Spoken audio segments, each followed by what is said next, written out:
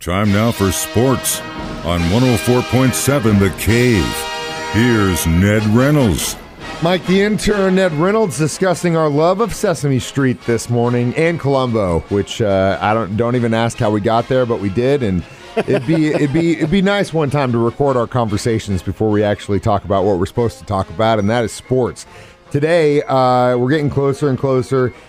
Free agent market opens up in about a month, which is timed right before the draft, so teams can kind of start to stack their cards, if you will, kind of their focus. You think the Chiefs are going to be pretty busy? I think the opening day, if I'm not mistaken, is March 18th. It's somewhere in that vicinity. I believe that's it. Yes, I absolutely do think they'll be very busy. They need defensive linemen, and they need pass rushers.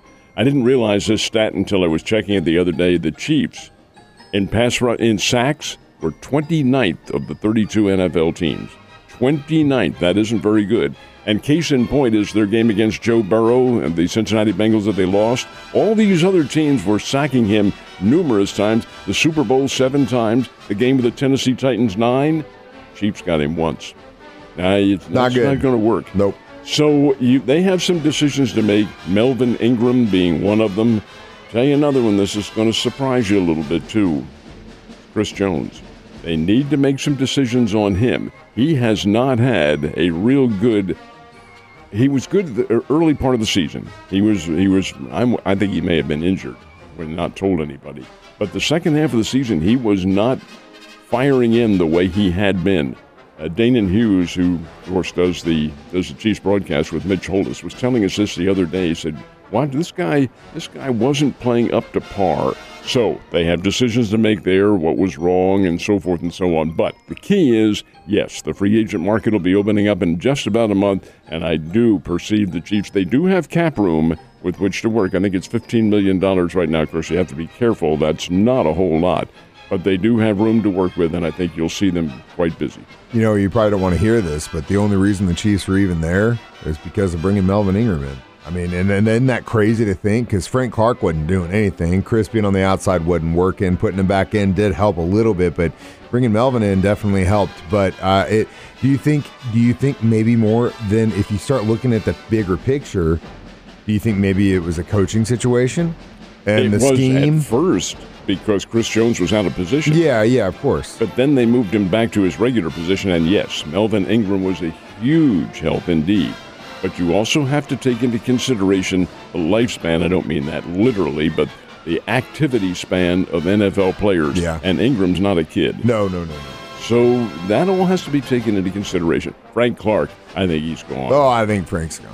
So it's definitely going to be a retooling of the D. I think we're probably going to go for it. I don't know. I was there. You know, you're seeing all these mock drafts already. We're 2 months away, and everyone knows who the hell they're going to pick and stuff. But the interesting thing is, I think it's going to be a little bit more defensive heavy. But who knows, man? We got really lucky with Nick. Who knows? We still got a long way to go, but it's definitely going to start firing off those cylinders as we move in that direction. Speaking of firing, the high school basketball postseason fires off tomorrow.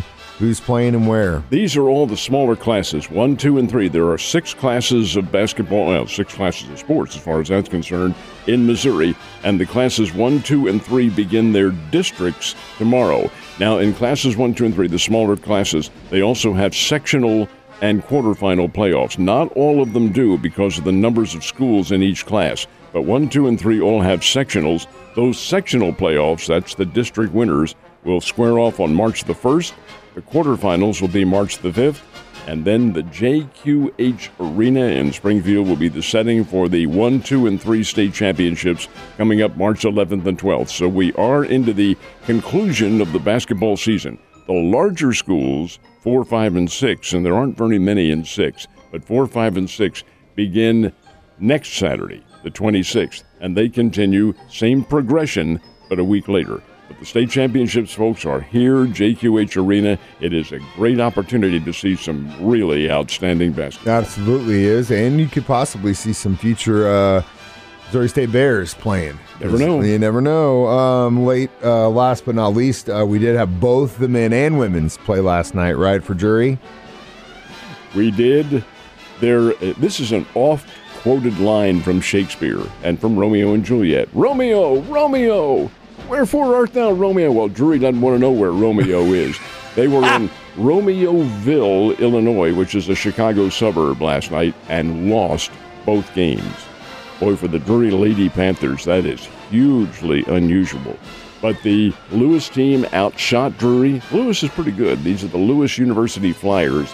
And the Lady Flyers came out and shot the daylights out of the basketball and beat Drury 87-79. And this is the Drury Lady Panthers with their best player now playing. Paige Robinson out with a broken hand. All she did was hit 29 last night for Drury.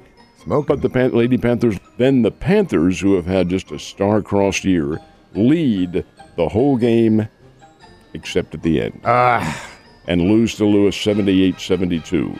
So, Romeo, get that out of here, Romeo. I'll tell you something funny. Recently, we went and saw the new retelling of Macbeth. It was one of the Coen brothers did it, Tragedy of Macbeth. I had never. I think I'd seen an earlier version, but the most recent one that I'd seen was actually a Kurosawa movie, which he takes Macbeth, turns it into samurai, but it's translated into English, so there's none of that Shakespearean talk at all. So my wife and I go to the theater, sit down, starts it up, and it's all Shakespearean speak. And we just are looking at each other like, what'd he say? What the hell does that mean? Luckily, I know the story so you could follow along. But God, if I was to get in a time machine and have to go back to that time period, I would know what the hell to do. Favorite story from there, and it was told to me, I am assuming it's true, is the family had a pet dog named Spot. And they're watching this is back in the early 1960s, watching a Shakespearean remake of this on television with all the New York Shakespearean actors. And Lady Macbeth, at one point, she's washing out the blood from the killing that just happened, and she can't get the blood out of it. Out, damn Spot! Out, I say! Dog got up and moved and went to the other. So, we talked about Sesame Street a little bit before we started our conversation today. Do you think the owners and the players should sit down, maybe watch a couple episodes of Sesame Street just so they can get their mind right and then remember what's actually important? The greatest solution to this that I think I've ever heard is that you take a key and you lock them both in the same room and feed them a diet of baked beans. They'll settle it in a damn quick hurry, believe me. And cabbage. And cabbage. Beans and cabbage. This is an absolute insult to the American public. An absolute insult. And if fans choose not to go to games as NR, now I'll report on them because that's part of the duties of a broadcaster. You report on what happened if, in fact, they ever play. Sure, we'll do that. But going to them? Hell no. This is a snubbing of every baseball fan in America. The owners and the players got together and talked yesterday for 15 minutes. Whoa! And the one side got up and left. What in the hell is this? You have a season that is on a brink of not starting. And Major League Baseball has said if an agreement isn't reached by February 28th, which is the end of next week, the season's going to be delayed. Right now, spring training already has been. This is absurd. How does this affect us? Takes away something that we enjoy. Monetarily, it raises our ticket prices. And we're worried about these people? They can all go straight down to the underworld as far as I'm concerned. Man, 15 minutes. Which side got up first? Players, the owners? It's the owners who got up and left because the players' proposal didn't match what they wanted. This is an owners-driven problem. They're the ones who created the lockout. They're the ones who are stalling. It's a stall game. And I've said it before, I'll say it again. It's designed to weaken the players' union. That's what they're doing. They've told the commissioner this. But over and above that, how does it affect us? It takes away from enjoyment of baseball. They're rooting for your home team. And it's killing it. Yeah, it is. It absolutely is. It'll be unfortunate. Hopefully they can figure it out, but I don't really see it happening. Obviously, our hopes and dreams when we were talking about this 3 weeks ago are wrong-o. So let's talk about racing. We had two big qualifying races at Daytona last night before the big one this weekend. Who won? Well, the front row was already set. That was decided the night before, and Kyle Larson and Alex Bowman were on that front row. So this is the rest of the field, the rest of the 38 drivers. The winners of the two races were Brad Keselowski and Chris Buescher. Now, the field is divided in half, and you have dual 150-mile races. It's a pretty good way of qualifying, but it's also a great level of competition. And the guys who are on the pole in the front row, they're running in it. They're right there just to test out their cars and see what's going to happen. They're already on the front row. But it's been a pretty good set. The field of competitors, the 40-man roster, and it is 40 men. I don't think there are any ladies in it this year, are driving in the Daytona 500. That's the Super Bowl of NASCAR, and it is the first race. NASCAR is a little different from all the others. Their championship race, their big one, is the first one. And the Daytona 500 probably going to draw in the neighborhood of 150, 175,000 people. It's a huge deal. The weather down in Daytona was very nice for the qualifying last night.